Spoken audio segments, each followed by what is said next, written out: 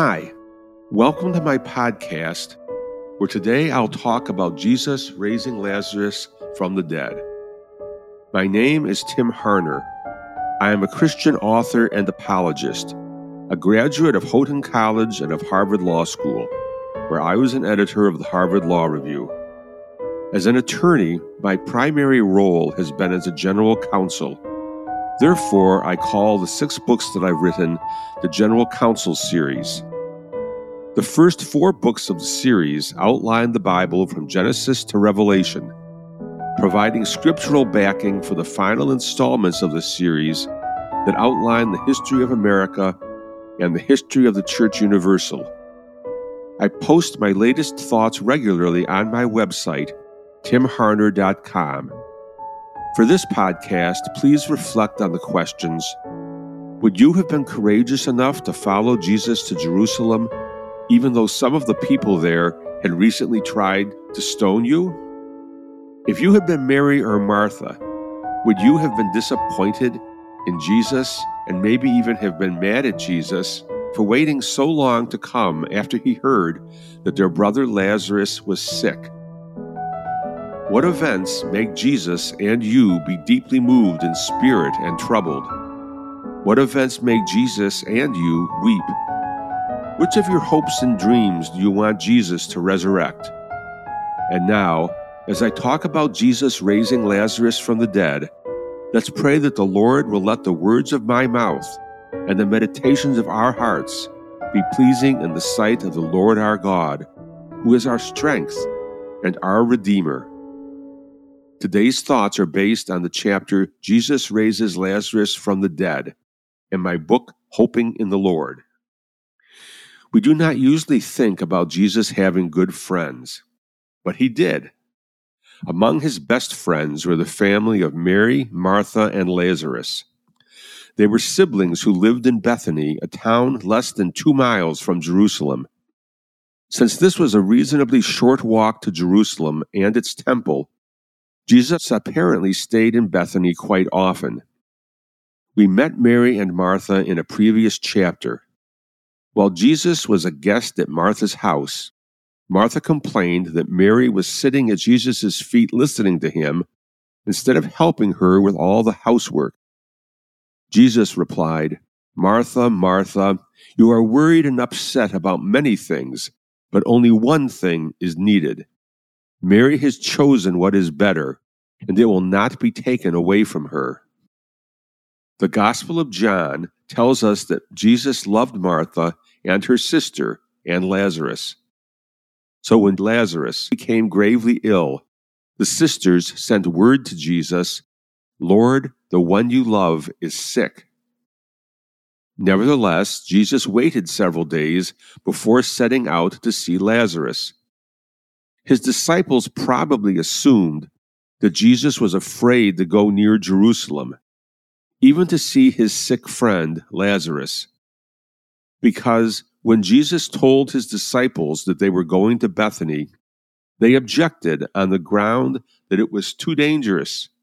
They said, "But Rabbi, the Jews tried to stone you, and yet you are going back there?" Jesus refused to be intimidated by such fears. He told the disciples, "Are there not 12 hours of daylight? A man who walks by day will not stumble." Then Jesus told them plainly, "Lazarus is dead, and for your sake I am glad I was not there, so that you may believe, but let us go to him." Now the disciples really must have doubted the wisdom of returning to Bethany. Perhaps it was worth running such risks if Lazarus still lived. Then they could visit him, and Jesus could heal him. But what was the point of risking death to see somebody who was already dead? Despite such doubts, Thomas, who later became famous as Doubting Thomas, because at first he doubted that Jesus had risen from the dead, encouraged the disciples to follow Jesus with this gloomy comment, "Let us also go, that we may die with him." It is to the credit of the disciples that they continued following Jesus despite the dangers that they faced. We often criticize the disciples for deserting Jesus when he was arrested in the Garden of Gethsemane. But how many of us would have had the courage and faithfulness to follow him that long? Would we have had the faith of a doubting Thomas? When we recognize the perils into which Jesus is leading us, and when we doubt the wisdom of what Jesus is asking us to do we still have the courage and faithfulness to say, "Let us also go, that we may die with him"? Burdened by such gloomy, discouraging thoughts, Jesus and the disciples arrived at Bethany. By then, Lazarus had already been in the tomb for 4 days, and many Jews had come to Martha and Mary to comfort them in the loss of their brother. This scene must have depressed everyone even more. When Martha heard that Jesus was coming, she went out to meet him, but Mary stayed at home. Martha greeted Jesus with words that expressed her frustration at his late arrival, and maybe carried an implied rebuke. "Lord, if you had been here, my brother would not have died." Perhaps something in Jesus' eyes gave her hope, however. Perhaps she realized that it is never too late for Jesus to come and help us, because she added, "But I know that even now God will give you whatever you ask." Jesus gave her hope. He said, "Your brother will rise again." Martha answered, "I know he will rise again in the resurrection at the last day." I suspect that in her tone of voice, there was an unspoken plea for Jesus to do more than tell her to wait for the last day to see her brother again. Why else would she have told Jesus that she knew that even now God will give you whatever you ask? Jesus responded with this astounding claim: "I am the resurrection and the life. He who believes in me will live, even though he dies. And whoever lives and believes in me will never die. Do you believe this?" "Yes, Lord," she told him. With this brief reply expressing her faith in Jesus, Martha became far more than a busy housekeeper distracted by worry. Her brother's death had taught her just how trivial such matters were. Now, like Mary, she chose what was better, and it would not be taken away from her.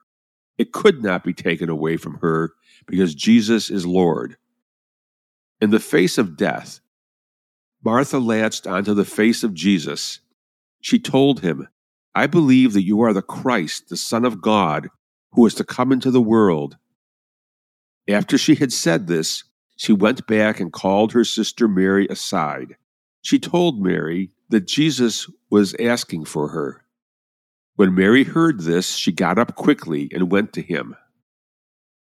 Many of the people who were comforting Mary followed her. They assumed that she was going to the tomb to mourn, so there were many witnesses to what happened next. When Mary reached the place where Jesus was and saw him, she fell at his feet. And when Jesus saw her weeping, and the Jews who had come along with her also weeping, he was deeply moved in spirit and troubled. Jesus asked, "Where have you laid him?" When they answered, "Come and see, Lord," Jesus could not hold back his tears. Jesus wept. And so we come to another picture that tells us more about who God is, what God is like, and how God wants us to live than volumes of books about religion or hundreds of pages of my writings. Jesus comes to us when things go wrong. Jesus comforts us in our grief and despair. Jesus weeps with us. In the same way, we should come to people when things go wrong in their lives. We should comfort them in their grief and despair. We should weep with them. Those who saw Jesus weeping said, "See how he loved him." But some of them complained, "Could not he who opened the eyes of the blind man have kept this man from dying?" Who has not felt a similar frustration in the face of death? On the one hand, we sense God's love in the ways He comforts us, but on the other hand, we feel frustration and even anger that God didn't stop this terrible thing from happening. Fortunately, Mary and Martha did not have to wait long to see how God used this tragedy to bring a triumph. Jesus, once more deeply moved, came to the tomb. It was a cave with a stone laid across the entrance. At this scene of ultimate despair, Jesus brought hope. He said, "Take away the stone." Martha started worrying. Ever the compulsive housekeeper, she worried about the bad smell from the decaying body. She objected, "But Lord, by this time there is a bad odor, for he has been there 4 days." Jesus needed to remind Martha of her earlier confidence that he was the Messiah and that God would do whatever he asked. Jesus said, "Did I not tell you that if you believed, you would see the glory of God?" We often need similar reminders. In the face of the tombs of despair in our lives, we forget who Jesus is. We forget our confidence that God can do anything. At such moments, we need to be reminded that we can always find hope in the Lord. Despite the foolishness of Jesus' request and the likelihood that there would be a bad odor, they took away the stone. I'm sure that none of them had enough faith really to believe that Jesus was about to raise Lazarus from the dead. Fortunately, they didn't need that much faith. All they needed was enough faith to do what Jesus asked them to do: take the stone away from the tomb. Jesus did the rest. Jesus called in a loud voice, "Lazarus, come out." Imagine the look on Mary and Martha's tear-streaked faces as they looked at the tomb to see if Jesus could raise their brother from the dead. They didn't have to wait long. The dead man came out, his hands and feet wrapped with strips of linen, and a cloth around his face. As their tears of sorrow turned into tears of joy, Jesus thought of Lazarus. How typical of Jesus. If I had just raised someone from the dead, I'd be distracted by thinking about how great I was. I'd probably start making a speech about how great I was. But not Jesus. Jesus always thought about helping others instead of about helping himself. That was why Jesus was the one who realized that Lazarus still was not totally freed from the shackles of death. He was still wrapped in strips of linen with a cloth around his face. Instead of boasting, Jesus quickly thought about how to make Lazarus comfortable. He said, "Take off the grave clothes and let him go." That is how Jesus restores hope to us. He doesn't merely take care of the big things, such as calling forth our dead dreams from the tombs where they've been buried. He takes care of the little details, such as the grave clothes that bind our movements and blind our sight. Because Jesus is the resurrection and the life, even though we've never seen him resurrect someone from the dead, we can be certain that he will always resurrect our hopes and dreams from the tombs where they've been buried. Jesus won't merely weep with us in our despair. Jesus will bring hope back to our lives in the midst of our despair. And Jesus will give us life after death, calling each of us by name as he reunites us with those we love. I hope you enjoyed this podcast today. If you did, please share it with a friend and find me on Facebook, Instagram, and Twitter, as well as on my website, timharner.com. My book, Hoping in the Lord, contains citations to sources, including the Scriptures. Until we are together again, may the Lord bless us and keep us. May the Lord make his face to shine upon us and be gracious unto us. May the Lord turn his face toward us and give us peace.